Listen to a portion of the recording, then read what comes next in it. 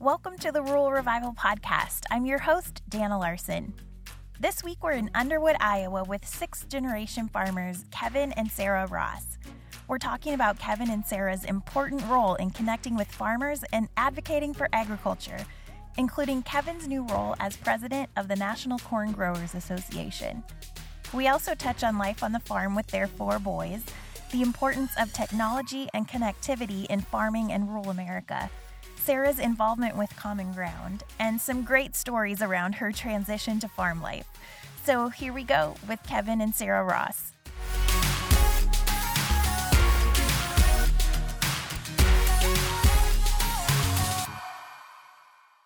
All right, well, we're here today with Kevin and Sarah Ross from Underwood, Iowa. Guys, thanks for being on the podcast. Yeah, glad to be here. Yep, thank you. Thanks, Dana.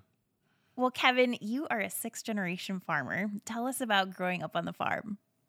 It was a great experience growing up. So for me, my parents, didn't farm, but we grew up on my dad's side of the family farm over there, 5 miles away from here. We currently live on my mom's family farm, and we're sixth generation here and fifth on my dad's side. And yeah, my dad was a computer programmer, worked and commuted into Omaha every day for, 40 years or something like that. And then my mother was a grade school teacher at Underwood, but had uncles on both sides that were farming when I was growing up, and grandparents certainly that were involved in the operations at that time too. So, I've been involved in it since I was a kid, and enjoyed every minute of it growing up on the farm. That's for sure. So did you always know you wanted to be a farmer? If you were interviewing my mom right now, she would tell you that I used to take every little farm magazine that she would save for me, and I would cut out pictures of tractors. And she had a ginormous pile of cut out tractors and implements and things like that were in one closet tucked away. And yeah, you could say that. Well, Sarah, when did you come into the picture? I met Kevin about 13 and a half years ago. I did not grow up here in Iowa. I grew up in south central Nebraska in a small town, ag community, but not on a farm. My family's in the insurance business, so that's where I grew up. I had family on both sides that farmed, but I guess I met Kevin at the Commodity Classic out in Anaheim in 2006. So at that time, I was living in Des Moines and was working, doing trade shows for a crop insurance company, and he... My version of the story is that he came over and talked to me in my booth. He claims that I was winking at him or something like that, but we'll go with my version. And mine's the truth, though. No, it's not. And we got married a year later after the following Commodity Classic and moved out to the farm. And it was I got submersed in the farming culture here real fast. He claims that if I wouldn't have joined in right away, I probably still wouldn't be around, or he wouldn't have kept me around.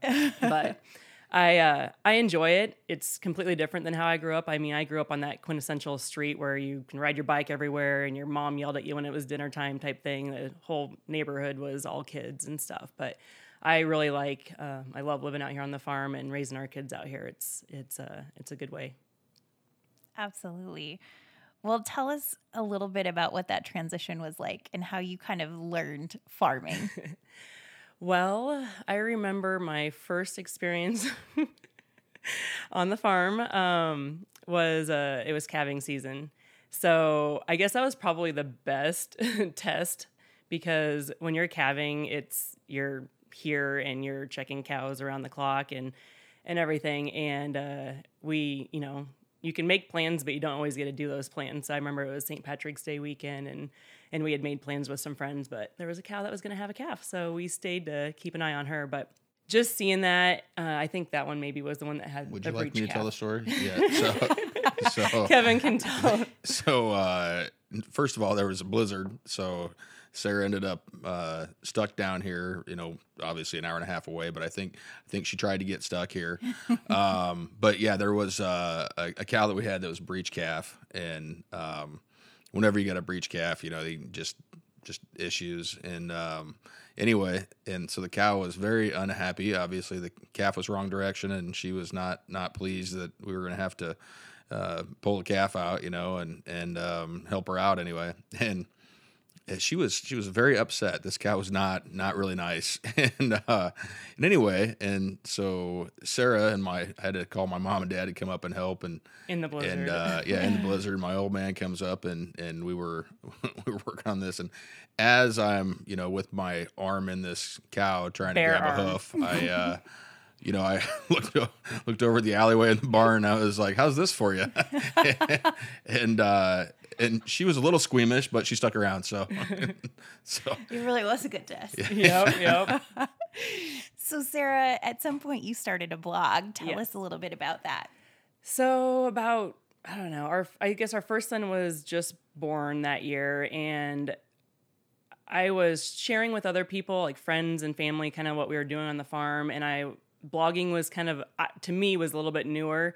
I know it'd been around for a little while, but I thought that would be a good and easy way to, just post on the internet, super quick and simple, and then, family and friends can read it and see what we're doing on the farm.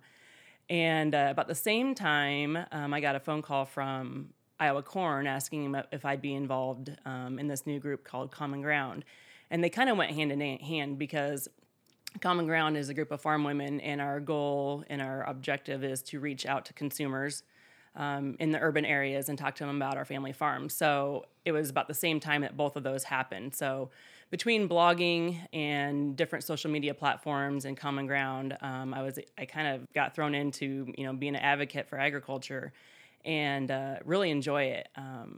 Common Ground, I know what we do on our farm, but Common Ground has allowed me to reach out and meet other farmers and learn what they do too. So I like to talk to consumers about what we do on our family farm, but if they have questions about other, types of agriculture, I can answer some of the questions, but if not, I can connect them with a farmer that can answer those questions, whether it's dairy or, hog farming or raising sheep and things like that. I have friends that can talk on that. So I think it's a great way to reach out to consumers because, social media goes a long ways and all around the world. I know last time I looked, there was readers from all parts of the world reading the blog. I haven't blogged in a couple years, but most of it's still relevant. I like to share my recipes and things that we're doing on our farm through Instagram and Facebook and things like that now because it's a lot quicker. Yeah.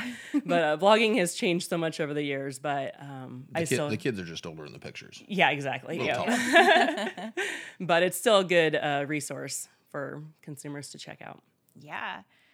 Talk about the power of the internet and how that helps you here on the farm. Well, the internet's changed farming in general and changed, I think, the landscape of rural America in a lot of different ways. And, for the good side of it, there's just a lot of things that we're able to do now remotely, and that keeps people with jobs and able to earn income, in the rural areas.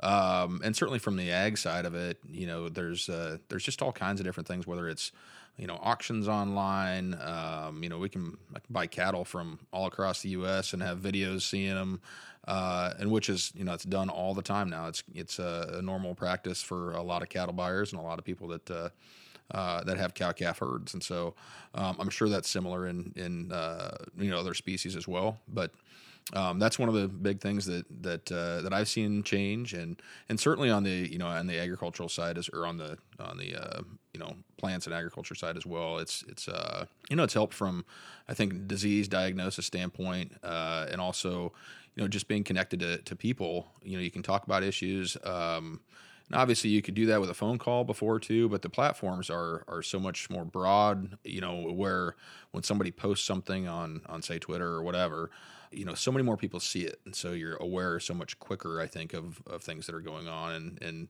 that's important from rural America standpoint, and from, like I said, a disease diagnosis standpoint, things like that. I know what's going on, and in my neighbors' fields, a lot of times they post something about, hey, we're seeing this. There's a little soybean midge deal that has been popping up here in the last couple of years in our area, and that's been something that you can monitor. I've got some good friends that deal with those issues, and we've had some thistle caterpillar that they're having some issues with northwest of here, not too far away, and pest issues, things like that, or you talk about what chemical programs work well, what other ones don't. So I just think from a social media standpoint, those have been simple and quick things that have changed really in the last few years.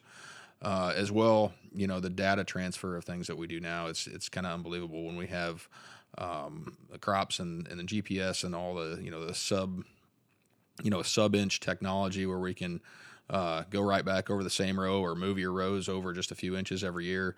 However you do that, having those, the GPS technology along with the internet connectivity are really key for rural America, just being able to transfer data and get mine back and forth to different platforms that I need to be able to have evaluate what we're doing here on this farm so we can get, that data back to us that much quicker so we can adjust and we can make different decisions for the next year. Well, and it's changed so much over the years. When I met Kevin, he had dial-up because that was the only thing available then. I mean, I came from a city, Des Moines area, and so I had high-speed internet there. But coming out here, I mean, it was that when you dial up and you hear that noise and you have to wait for it and it's so slow. But I don't even remember that, honestly. Really? Well, because I worked remotely and so I could work from here, but it was really hard to because of the internet issue. And then about a year and a half ago, we finally got fiber. We went from dial-up to satellite to fiber now. And it's also allowed me to be able to work from home. I don't have to go to an office. I can work, my desk is, you can see it. It's right over there. So I can work from home.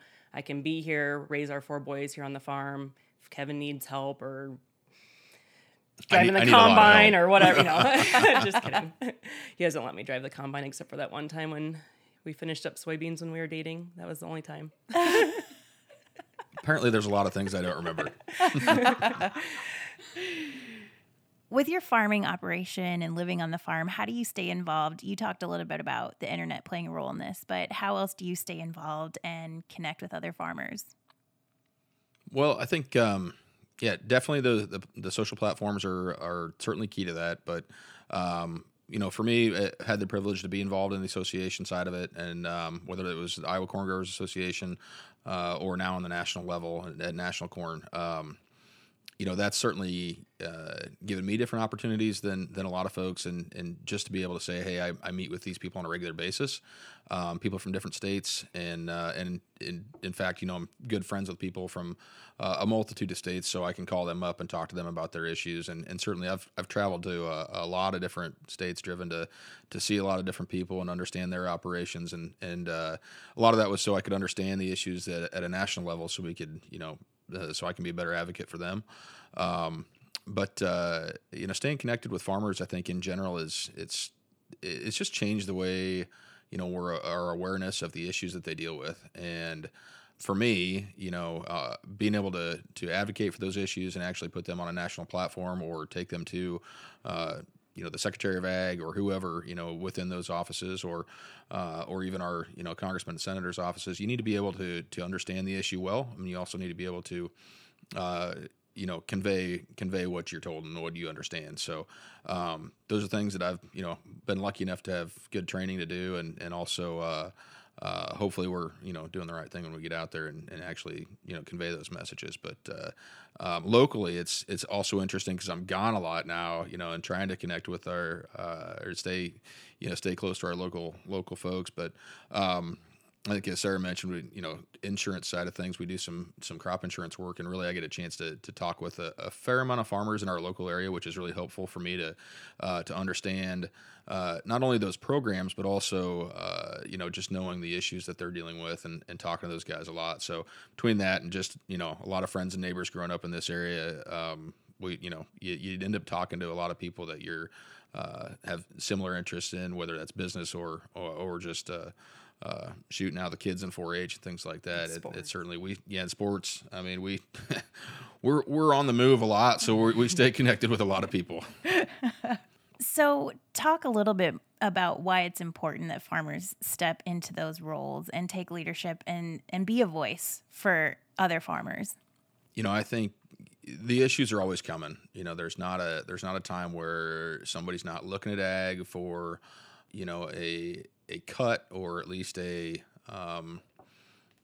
people not understanding the value of agriculture in a lot of ways that I think we do, here when we're in the business.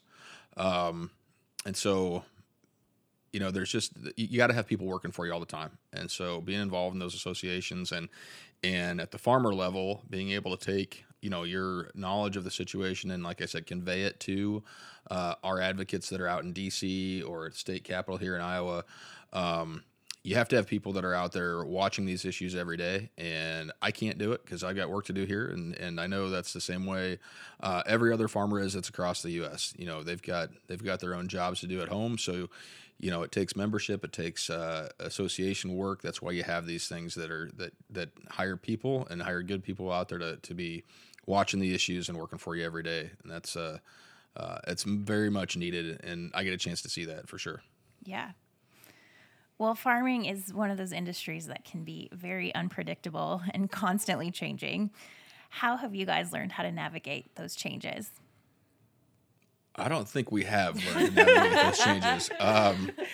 It is unpredictable, and that's the thing. As much as you prepare and you try to make your farm, resilient to different issues. That's the best you can do, but you can never predict weather. I don't care, what they say for a short-term, long-term forecast.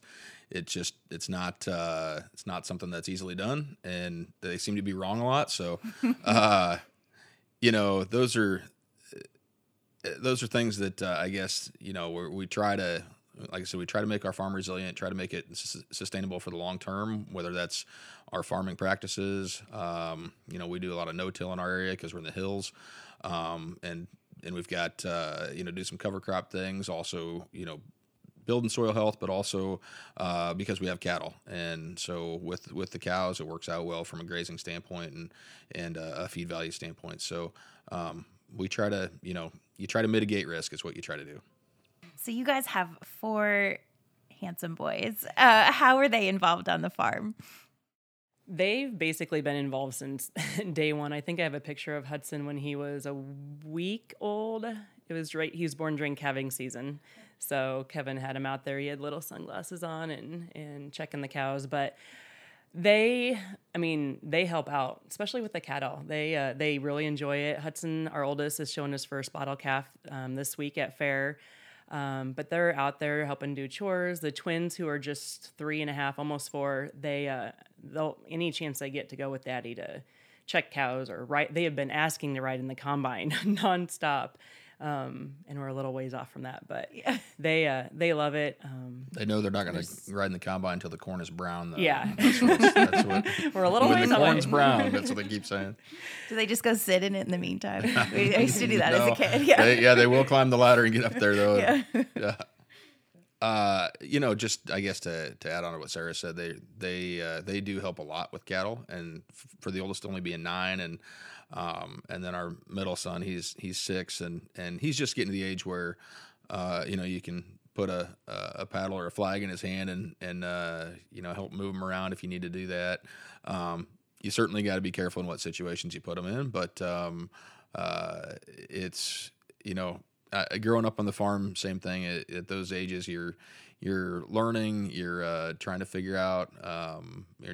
As a father, you're trying to make sure they're in safe situations, and also teach them about farm safety, because there's a lot of dangers here. But you can never take away all the dangers on a farm or in a lot of different places. But in this case, there's certainly plenty of them. But one of the things that I think we try to do is make sure that they understand what things they should and shouldn't do, and we probably, let them do a lot of things, but, and are more hands off than some, but they, that's how they learn. And I'd rather have my kids, here and understanding what we do, and also, learning about the equipment and learning about the cows and growing up within that than having them try to go to it later and learning later in life.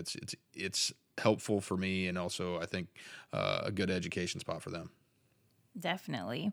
Well, as 6th-generation farmers, how do you plan on carrying this family legacy down through your kids? It's these farms have been in the family for a long time. So I guess first off, you'd always like to keep them, in the family, but at the same time, we're having the opportunity to raise the kids here, and if that means they're not involved in the farm later, that's okay. They certainly.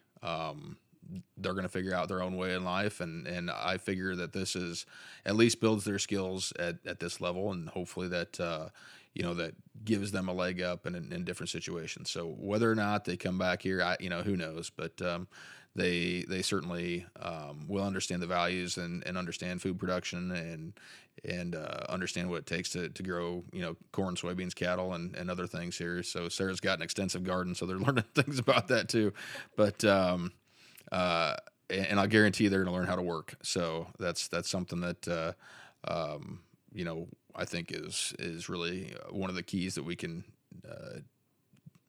help with those kids and help raise them with that type of work ethic. So, I don't want to let that go by the wayside for sure. Well, and we've been doing things, Kevin's been doing it since I've known him, but just over the years, every year we try to improve, whether we're improving the land, building our herd, things like that, looking forward to if somebody or all four of them, if all four of them want to come back, we'll probably be in trouble. But I'm going to retire. But I'm going to sit back and watch the chaos. we do want to make sure that if somebody does, or if some of them do want to come back and farm, that they do have the opportunity to do that someday. Well, what do you love about your small town and getting to raise your kids here? I love this area. Underwood reminds me a lot of where I grew up in South Central Nebraska, small town. Everybody knows everybody. The nice thing about where we live is we're also close to a bigger city, Omaha. So, we kind of have the best of both worlds. Growing up in a small community, our kids have a lot of opportunities in a small town that they might not in a big city. And they're involved in 4-H now. Sports keeps us going nonstop. But the education here in our small community is amazing. I think we're very lucky to live where we live. Kevin grew up here, went to the same school. His mom taught there. This is a great place to live.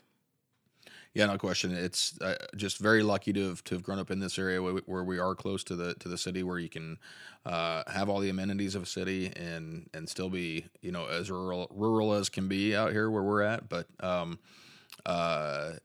it's just kind of, to me, I probably take some things for granted just because I did grow up here.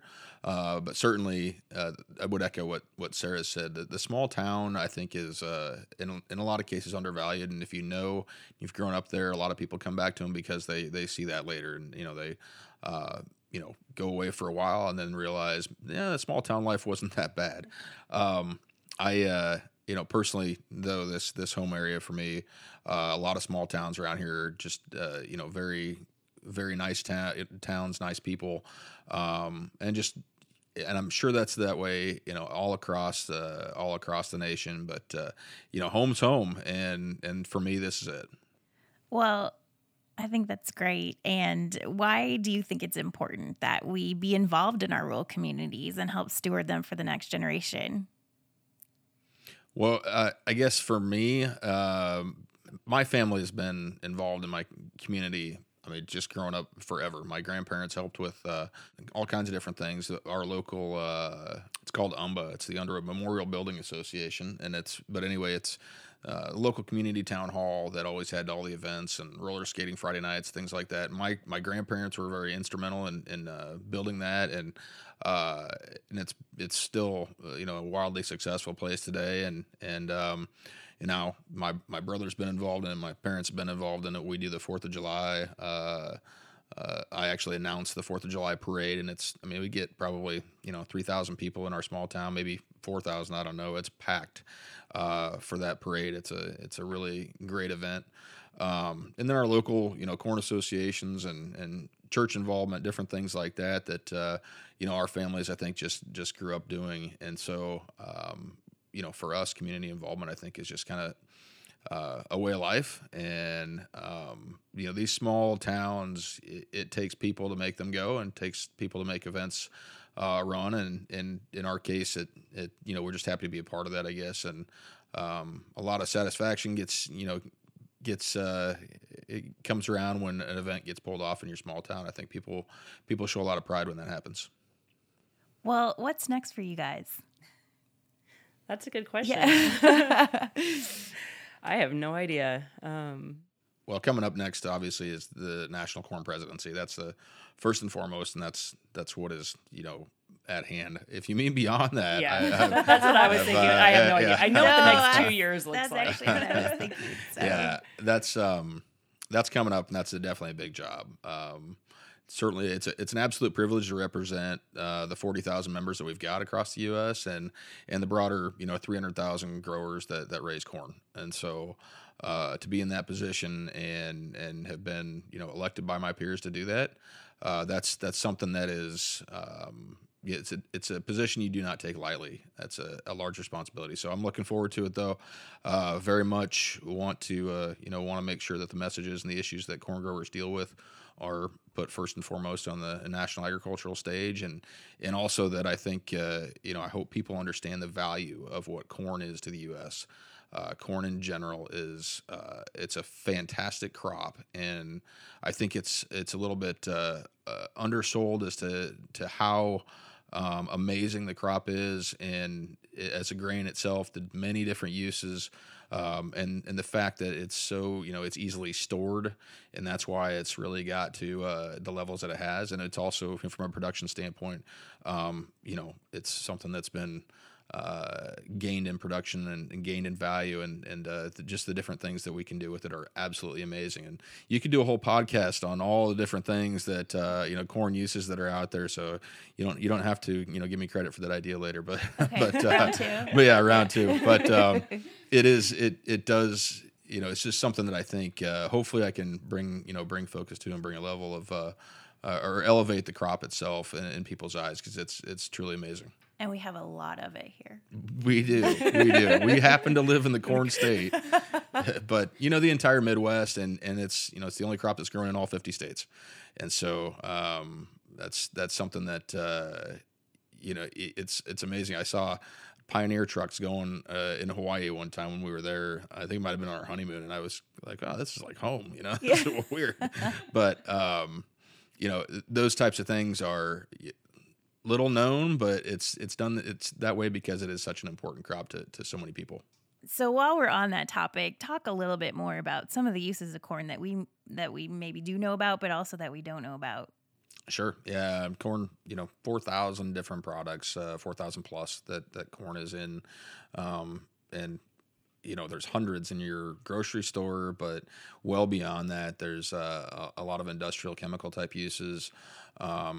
Obviously, ethanol is a big market for our corn, and makes a clean burning fuel that's helping to clean the air, and certainly helped out a lot of big cities across the U.S. and their air quality issues. So we're proud to be part of the ethanol industry and around here, and as well as are the people that I know that are involved in it. A lot of jobs that come from that ethanol industry as well.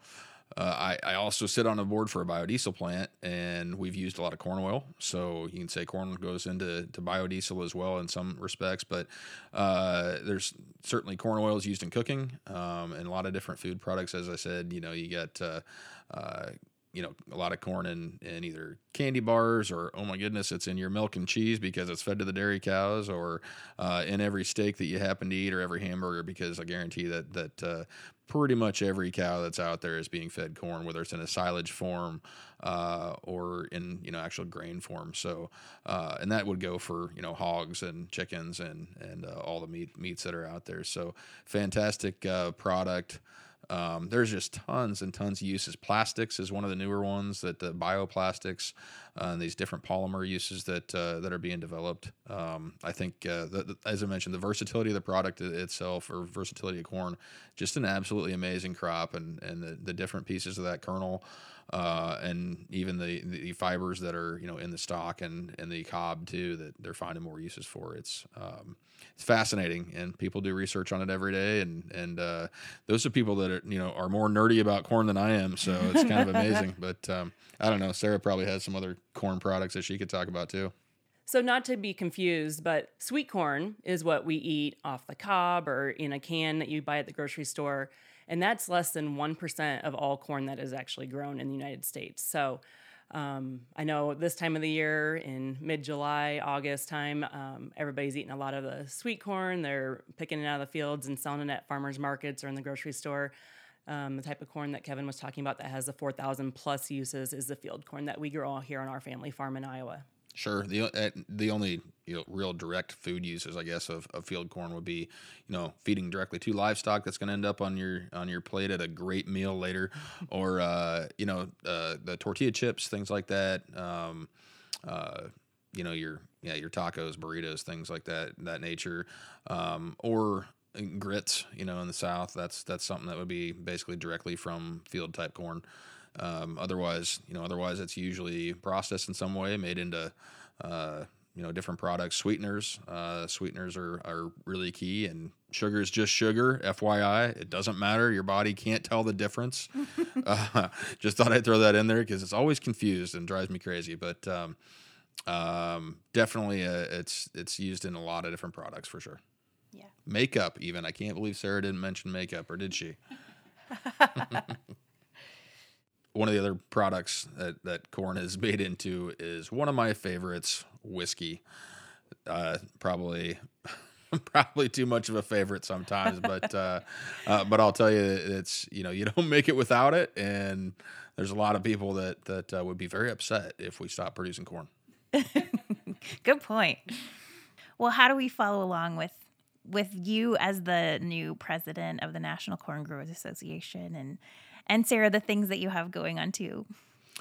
Well, for me, you can follow along at K-Ross Farms on Twitter. And then also the National Corn Twitter is at National Corn, I believe. But, follow along at National Corn or at Iowa Corn. And it's at Iowa_corn, I believe, for their Twitter handle.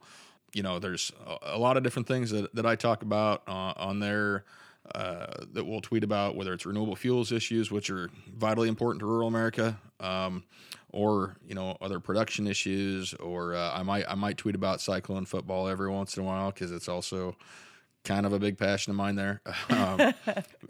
But those are the ways you can follow us, and hopefully we people are taking a look and seeing what we're doing. That's great. And that's a way to follow you. I will not be tweeting about cyclones, but you can follow along with me and what's going on the farm at _Mrs. Sarah Ross, or on my blog is sarahs-house.com. So again, the blog, a lot of relevant things on there still, but up to date going on is more social media, Instagram, Twitter, Facebook. The blog's on pause. The blog's on pause indefinitely. But like I said, I still share a lot of the things on there. It's a great resource still for consumers to check out different things that we do on our farm and recipes and all the fun things I've shared over the many years that I did blog. Perfect. Well, we'll link to all that in the show notes. Okay. Guys, thanks so much for being on the podcast. Yeah, thanks for having us. Thank you. Appreciate it, Dana.